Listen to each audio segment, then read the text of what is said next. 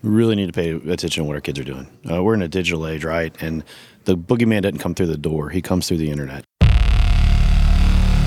Introducing The Protectors. Inside criminal minds from around the world. Presented by the IAFCI, leaders in safeguarding consumers from fraud and scams for more than 50 years. And now your hosts, International President Mike Carroll and International VP Mark Solomon. Hello, everybody. This is Mike Carroll, International President of the International Association of Financial Crimes Investigators. I am at the Gaylord Hotel in beautiful National Harbor, Maryland. I am with Mark Solomon, our International Vice President. How you doing, Mark? Mr. President, I'm doing great. We've had a great conference so far. We're on day 3 already, and speakers have been absolutely phenomenal. So much information, intelligence sharing, collaboration, partnership. Just love it. I wish the week doesn't have to end. Exactly, and we've had some great speakers and presenters this week. Mark, we have 2 right here today. We do, and not only are they 2 great presenters, they're 2 great people. These folks are just awesome, so I'd like to introduce them on the podcast here. First, we have Detective Joe Scaramucci. He's with the McLennan County Sheriff's Department in Texas, in the great state of Texas, and believe it or not, he's wearing headphones and a cowboy hat. You know, he had to keep that on there one way or the other.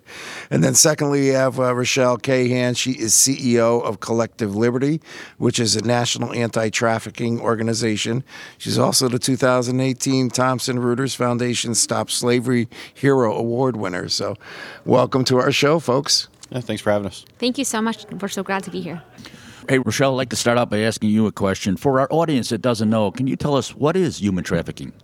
Absolutely. So it depends on who's asking this question, the type of nuance that you need in that answer. But generally, what human trafficking is when someone is forced, defrauded, or coerced into engaging in either commercial sex, which is sex for money, or forced labor, where they're not paid.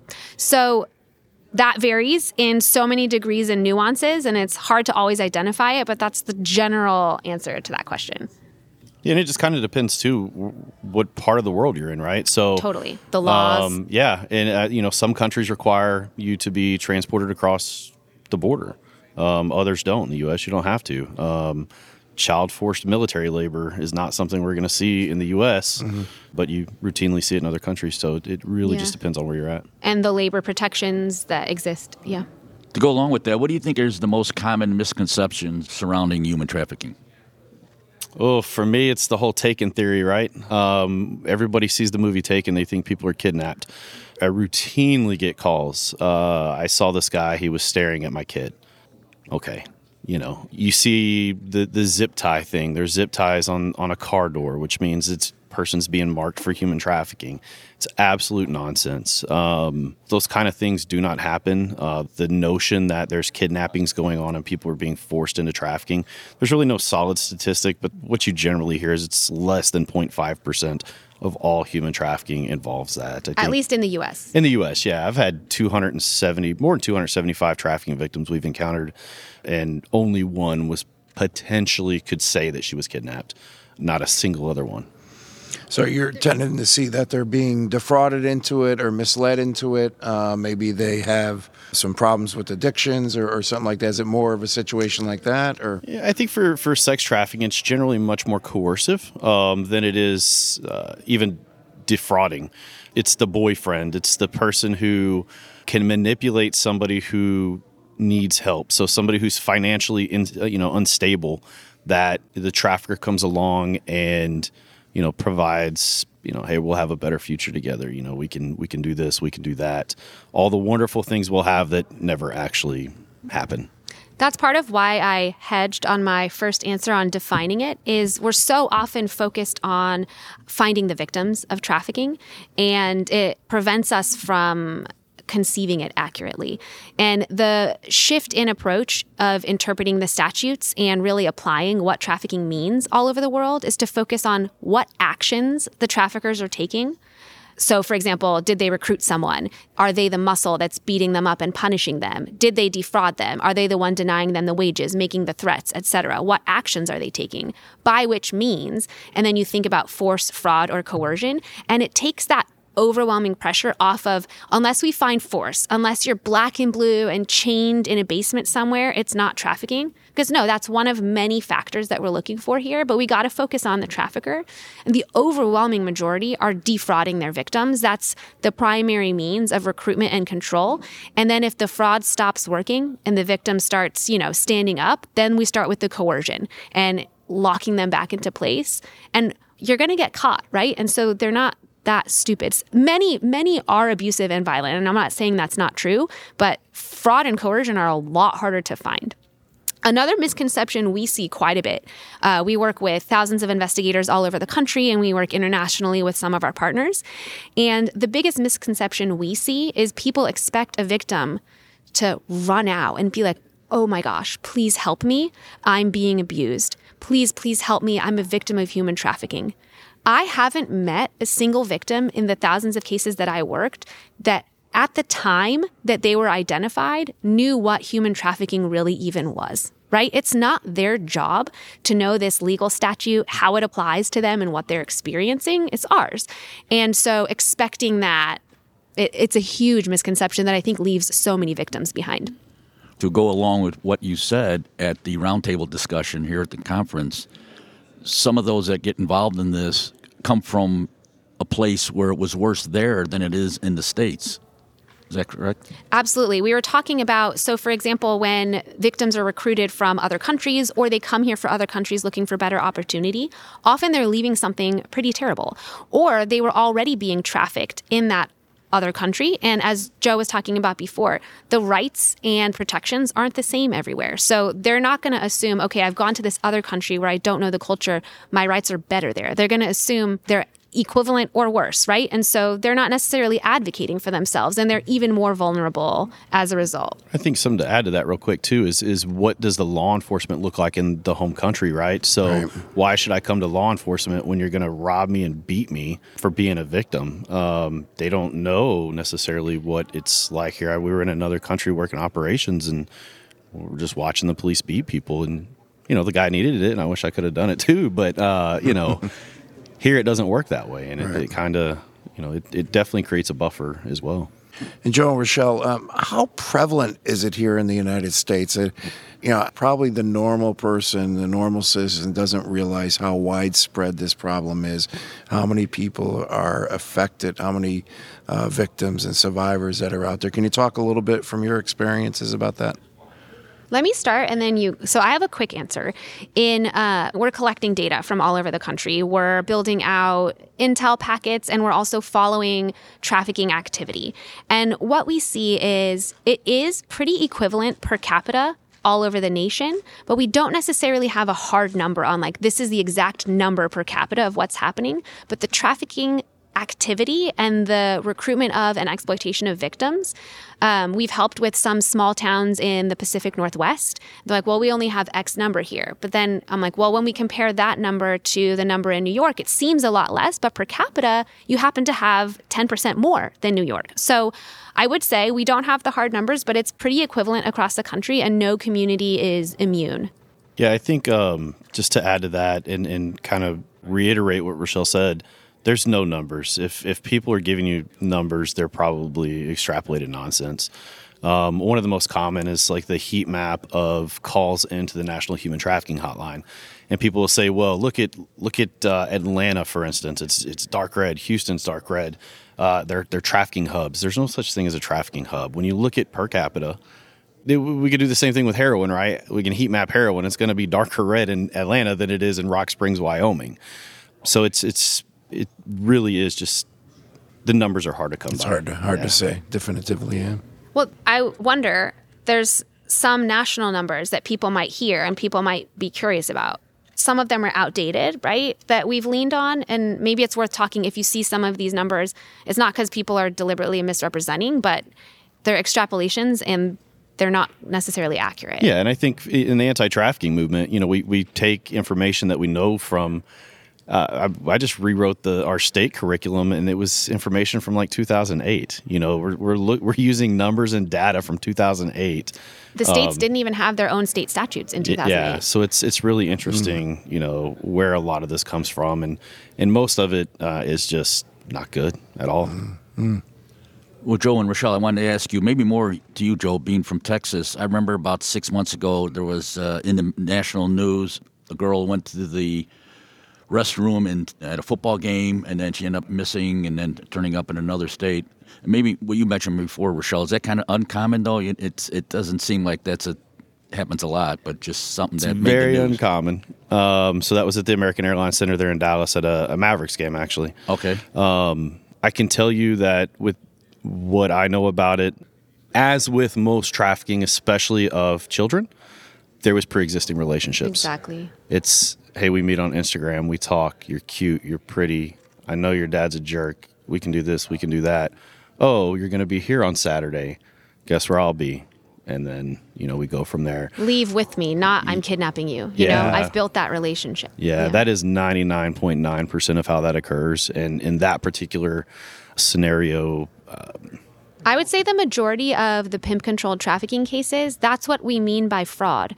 The guy is defrauding her, or him, the victim, filling a need, an emotional gap, an emotional relationship is being built, and that is used to defraud them and then to coerce them. Like, if you loved me, you would X, Y, Z. And it's one-sided because he doesn't care, right? But she does. And I think it's fair to say that even though they might go voluntarily with this person or believe this story, they're still a victim of a crime here. I mean, they're being put into a situation that they were lied about, and then they're being forced into activity and stuff that they weren't planning on doing. And whether it's sexual, the sex industry, or if it's labor industry, so defrauding is a part. It seems like more common than we think when it comes to victims of human trafficking. Yeah, I think, and it brings up a good point. That's one of the biggest battles we fight with law enforcement and prosecutors, because you look at surface level and you say, she's choosing to be here. Right. Yeah, but if we only have two choices, A, what do we do? But then B, you really have to understand the psychology of it all, because it appears that they want to be, and they'll tell you, I'm choosing to be here. This is what I want to do. But when you really start looking at everything long term, you can unravel how that is. And it's hard to look at somebody and say, you're a victim, when they say, no, I'm not. It makes it difficult. And that's the misconception that I'm talking about. It's not their job to identify themselves as a victim, right? So we're supposed to look at the whole picture and see for them and keep them safe and protect them. And it's a big gap right now that Joe and I do a lot of training to try to help with. But I think if people are familiar with the domestic violence phenomena and how you slowly just start accepting things, it doesn't mean you're choosing it. It means like, okay, I might die, or I might get, beaten unconscious, or I can just do this thing. And some false choices that don't actually really count as a choice. I almost think when you think of a victim, child abuse, of sexual abuse, these children are groomed for this crime. And it almost sounds like there's a comparison here for the trafficking victim, that they're actually being groomed into this activity. Would that be fair to say? Yeah, very much so. The flip side is the amount of sex trafficking victims who have prior child sexual abuse in their history. Some will tell you, I didn't get to make that decision with, Uncle Touchy, but at least now I make a decision as to whether or not, and granted they're not, but they believe, I make a decision as to whether I'm doing this, so I have some sort of power and authority. And you can almost, I can't even tell you how many sex trafficking victims you can ask about the prior history, and there's child sexual abuse. Many First Peoples trafficker was their mom, their dad, their uncle, or their cousin. And that's another misconception. We think it's strangers. A large percentage, I would hazard to say the majority, the first person that did it to them is their family. And there's famous examples of that, of child movie stars. Even if you read Demi Moore's autobiography, even she says, my mom pimped me at bars. Look at Brooke Shields. Like, it's a common thing, and we just don't look at it. And then if the person responsible for setting up your entire worldview and what sounds safe and who's supposed to be safe does this for you, it's a mess right now, and we can't look at the victims to pull themselves out of it, is what I would say. One thing you also mentioned at your presentation, or roundtable presentation, was trafficking occurring at major sporting events like the Super Bowl. And I was going to ask you, with your company, your organization, do you do a lot of training to law enforcement on what to look for at these type of events? Absolutely. So we provide live intel support during Super Bowl and other major sporting events to help them build out cases. We also track the data every year around human trafficking at different sporting events. And one thing that's interesting to note is while it's not like brand new pimps pop up at a Super Bowl and brand new victims are being victimized, sometimes you can see that people are traveling to where they think a new influx of buyers might be, or people are traveling because they're like, well, I'll make you work while I get to go to the Super Bowl and you'll just make the money for the trip or whatever. But we have seen, depending on the market, an increase in the number of ads and the number of recruitments, and sometimes not. For example, in Atlanta, they have a pretty active conference scene and a lot of people coming into town. So we didn't see a dramatic increase, but all year round, there's that increase. So the pimps are going all around. So it's interesting. Yes, and we work these cases, and it's always good to make sure that the demand doesn't increase so that then the number of times a woman is exploited isn't dramatically increasing. So that's another huge push as well. And Joe has a face right now. This is where I'm going to throw a rock at the cops. No. Anti-trafficking efforts surrounding the Super Bowl and big sporting events cause more damage than good. Okay. As an example, you take the Super Bowl in L.A. If hypothetically you FOIA'd the names of all the people arrested, what you would find of 500 trafficking arrests, 460 are women for prostitution. That's horrible. And we did provide intel support on 2 pimping networks that didn't net results. Yeah, so it really depends on what's going on. We just did operations at World Games here in July with HSI there, and phenomenal.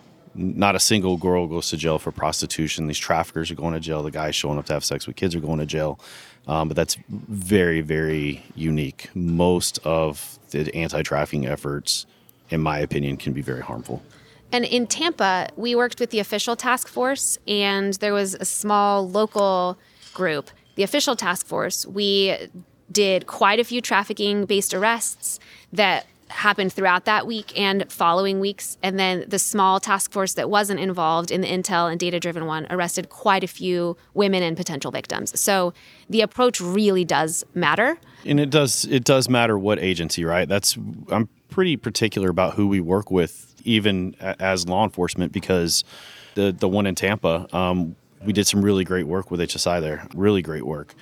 But surrounding locals made the news because they get all these arrests. The problem is the arrests are just garbage, you know. They're not impactful. Yeah, they're not impactful. We're really arresting more of the victims of this human trafficking than going after the orchestrators. So let me switch topics here for our general audience here. We've spent the past week here talking about identifying various types of financial crimes, fraud, cyber crimes. What type of private sector professions might be able to see something where they say, hey, there's something going on here? And what type of professions do you typically see that have the best visibility into human trafficking? And then what do they do? Where do they report it? So for me, I think the number one private sector, in my opinion, is going to be medical field. Okay. Whether the trafficking victim is assaulted by trafficker, primarily they're assaulted by the buyers. Whatever medical need that they may have, that intersect. I think there's a statistic out there that says something like more than 80% of survivors say that they had been in medical for something related to the trafficking, that they could have been identified. So I think that's probably the largest intersect that I'm seeing, at least. I would say I would completely agree with that. And when we're talking about minors, school counselors and people paying attention to truancy really do have a lot of insight. And if they could be trained and there could be a better system, we could potentially identify people, especially at risk, before they're fully trafficked. And then Uber and Lyft is used very heavily because it obscures the trafficker. And we've seen it in both pimping and massage parlor, and sometimes even labor trafficking transportation to and from transit stations because it's semi-controlled, it's GPS tracked, but then the trafficker's 2 steps removed. And then lastly, hotels, they can have a lot of visibility. The frontline workers can have a lot of visibility and be documenting and sharing information. I think what's tough is with labor trafficking, it can be difficult, but I think people paying attention to any third-party recruiters used to hire and monitor or supervise any of the staff, that's a huge red flag that the corporate staff can be paying attention to. But labor trafficking is a little bit more isolated, so there's less visible other industries, I would say. Rochelle, let me ask you this question, or even Joe, too. I belonged to this church group, and I became a coach, like a basketball coach for the kids, and you had to take this test through the state to how to identify child abuse. Is that something that your company offers, and how to identify something like that so we could get the word out to the public what to look for? Absolutely, and we partner with some amazing organizations. I know one of our favorite, Unbound, does a lot of this type of community-based education. So we do, and we partner with agencies. So if they happen to be on the ground and local to where the request is coming from, we always try to elevate those local orgs first, and then we'll be a stopgap in between. But that's definitely the perfect thing that people, especially if you're involved in the community, involved with children, involved with extracurriculars, identifying even child abuse, emotional abuse, domestic abuse will help you identify trafficking, but also having some of those trafficking red flags will be super helpful. She got it all. I got nothing. Wow. Doesn't happen often. Wait, double vouch for Unbound. Vouch for Unbound, yeah. They their primary office is in Waco, Texas, but they are international. So they do a ton of public. They train tens of thousands of educators. Yeah. Well, Joe, let me ask you this question, being in law enforcement. I mean, I know this is a hot topic. Do you see an increase in human trafficking with illegal immigration into our country? I love this question, especially being from Texas. No. It's interesting. A lot of politicians like playing the human trafficking is just going ballistic. It's crazy. No, I'm not saying we don't have a smuggling issue, because clearly we do. But smuggling and trafficking are not the same by any stretch of the imagination. Pretty interesting. She and I were doing some trainings in the Rio Grande Valley, and I don't know if you remember when we were posting ads in Laredo and advertising that we were selling kids. Not a single person was like, "Oh, I want the kid." They were cussing me via text. They were just blasting me. Like, how dare you? Whereas the rest of the country is like, "Yep." Go to Beaumont, 40% are showing up for a kid. What I think long term... That was the only time that ever happened, was at the border of Texas and Mexico, where the buyers were like, absolutely not, how dare you? Yeah. Long term, I'm curious to see what is going to happen when you have an at-risk population, undocumented, and financial turmoil being exploited for labor trafficking. I think that's going to be in the next several years where we're really seeing the trafficking from the border manifest. And for immigration, too, I want to flag a lot of the victims that we see in massage parlor trafficking cases, the victims are undocumented, and the trafficker has achieved legal documentation status here. So the exploitation is not necessarily being driven by, it's the exploited that, yeah. So what are some of the indicators, and I know it depends on the type of trafficking, I'm sure, but what are some of the indicators that our public might see or detect if there's either sexual trafficking going on, labor trafficking, or child trafficking? What are some of the indicators? That is a question that comes up a lot. When we teach, I tell people, I'm going to traffic different than you are. You're going to traffic different than you. We're all going to have our nuance or different things. The biggest indicator, I know this sounds really trivial, but involvement in commercial sex would be a huge red flag. That could even be, things like working at strip clubs, any kind of sexually oriented business. When we're talking about children, kids running around with burner phones, there's no reason for that. Kids that are truant all the time, we don't know where they are. Where are you during the day? If you have kids that are showing up with men's name tattooed or men's street name tattooed on them or something like that would be a pretty solid indicator. The crown. Yeah, crown tattoos are huge. But when we say look for A, B, C, D, E... It's not that simple. It's not that simple. It's very hard. It's such a hidden crime. I almost think when you look at a domestic violence victim, and maybe fear, hesitation, maybe there's signs of physical injury, I'm assuming probably some similar patterns there. There are. It's difficult, though. So as an example, I know the hotel staff, for instance, is very routinely taught if you have a female that's not making eye contact and the man is making the decisions.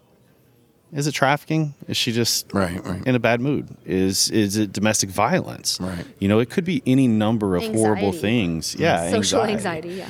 So it's just very, very difficult, and I think it's important, though, for people when they see something that makes the hair on the back of their neck stand up, this doesn't seem right, to document what they can and report it, because there's a reason you're having that feeling. Mm-hmm. And it may be that it is DV, or it is somebody who's sexually abused, and hopefully we can get them out of that situation. It doesn't always have to be trafficking. Right. It could be another crime going on. And I think, too, the good thing to point out to our listeners is there are laws to protect people that report suspicion of domestic violence or human trafficking. So, listen, these are difficult things for anyone to have to go through. Trafficking, domestic violence. We want to help those victims no matter what they're going through. There are laws out there to protect people as long as you're reporting it under good intentions and you believe that there might be some criminal activity. People can't go after you for that. Yeah. One thing I like to point out to people too, because one of the things you hear, especially if we do a raid, I knew it. Why didn't you call? Right. Yeah. Right. Why didn't I want to be wrong? Right. I would rather you be wrong 10 times and right once. Yeah. That one time could save somebody's life, good. so. And as a domestic violence prosecutor, I would say like 90% of my cases were really not necessarily going to lead to a fatality, but had they not called me, by the time we got to that one, we would have missed it. So it is really important. Yeah. And I want to also flag that often a trafficking survivor is going to present the opposite of what you would expect. Like the scared and timid, no. They've lived more than almost any of us have, and they're usually tough. And they're going to fight for themselves, and they're not going to trust you because you haven't helped them yet, and no one's helped them yet, and they've kept themselves alive, and they've helped themselves. And so they're going to be tough. And if you expect them to not be, then you're going to miss them. Trauma manifests in a way. She's like, no one gives a, cuss word about me. I give a cuss word about myself. And so go pound sand. Like, I don't have time for you. And we have to have empathy to see through that. I have a real close friend of mine that's a trafficking survivor that I've at times had to tell law enforcement before she comes in to present, like, hey, be ready. Because you got, guys that have been doing narc for like 10, 15 years that are looking at her like, oh, my God, because she's intense, the sweetest human being. But, man, she'll scare the shit out of you. Yeah, it's not the movie Taken. No. Yeah. Well, Joe and Rochelle, a lot of great information today. We really appreciate it. If we could just leave with our listeners, what would be something that you could recommend to them that they can do to help if they see something relating to human trafficking, or what they should do? I think the number one thing I would recommend is pay attention. If we're talking about sex trafficking, pay attention to what your kids are doing on the internet. Make sure you have that awkward conversation with them, and make sure that they're not befriending people that are, catfishing them, and it's really an old guy that they end up with that ends up abusing them and slippery slope them into something. And make sure that their emotional needs are met, and also pay attention to their friends, and make sure that if you see change behavior in their friends, that there's someone looking out for them, and pay attention to things. And as Joe said, just call it in if it feels not right. Yeah, I think to add to that, we really need to pay attention to what our kids are doing. We're in a digital age, right? And the boogeyman doesn't come through the door. He comes through the internet. So really looking at what our sense of security is, and generally it's the locked door at our house at 2 a.m. But that's when these kids are on their phones, being groomed and talk to these degenerate losers. The other one being definitely notify local law enforcement. I think the best response, the fastest response is always going to be local law enforcement. Yeah. Some great advice. And before we go, one quick question. We so love Collective Liberty and you guys for being here at our conference. How can our listeners support your guys' cause? How would they get a hold of you? Can you provide us some more information about Collective Liberty? Can I jump on that one first? All right. Since I don't work there. I would say that for me in law enforcement, we lean very heavily on Rochelle's organization for intelligence support. And I know a lot of agencies that do. So when we are working an operation, she doesn't know this, but I'm about to have to hit her up about one coming up. They've got analysts that will assist in everything, and it can all be done from afar. So we're plugging TVs up to computers and spilling data and intel as we're doing police stuff. So as a non-employee, I would definitely say go to their website, donate, because it really helps not only them, but that is helping law enforcement put handcuffs on bad people and assist trafficking victims from moment of identification through prosecution and all that. Thank you. Yeah. So if you're in an agency, I really appreciate that, Joe. We're here by and for law enforcement. And if you're with an agency that has relevant data to share, message us to the extent that you can enhance what we're already providing. Obviously, that's great. Donations help keep it going, especially in the jurisdictions that don't have big budgets, that can't afford to help subsidize the work. You can subsidize it to make sure that even your small county has access. And also, just to throw it out there, we have a billboard up in Times Square right now trying to shift the approach and change the world. So if you join us, we're trying to create the world that we all want to live in. That is awesome. And for our listeners, get out there. Let's help collective liberty. Let's stop human trafficking. And like I said, we appreciate what both of you are doing from both the public and private sectors. So we wish you all the best. And thanks for being on the show. Thanks for having me. Thank you all. Thanks, Joe. Thank you. Thanks for listening to today's podcast. Remember, as you join the fight to protect our citizens, you're not alone. With more than 6,500 members from around the world, the men and women of the IAFCI are standing together with you. To learn more or to join the IAFCI, please visit our website at www.iafci.org. The Protectors Podcast is produced by Modified Media and is available for free wherever you listen to podcasts. The hosts and guests' opinions are their own and do not reflect those of management, employers, or sponsors. Listeners are encouraged to contact law enforcement if they suspect being a victim of a crime.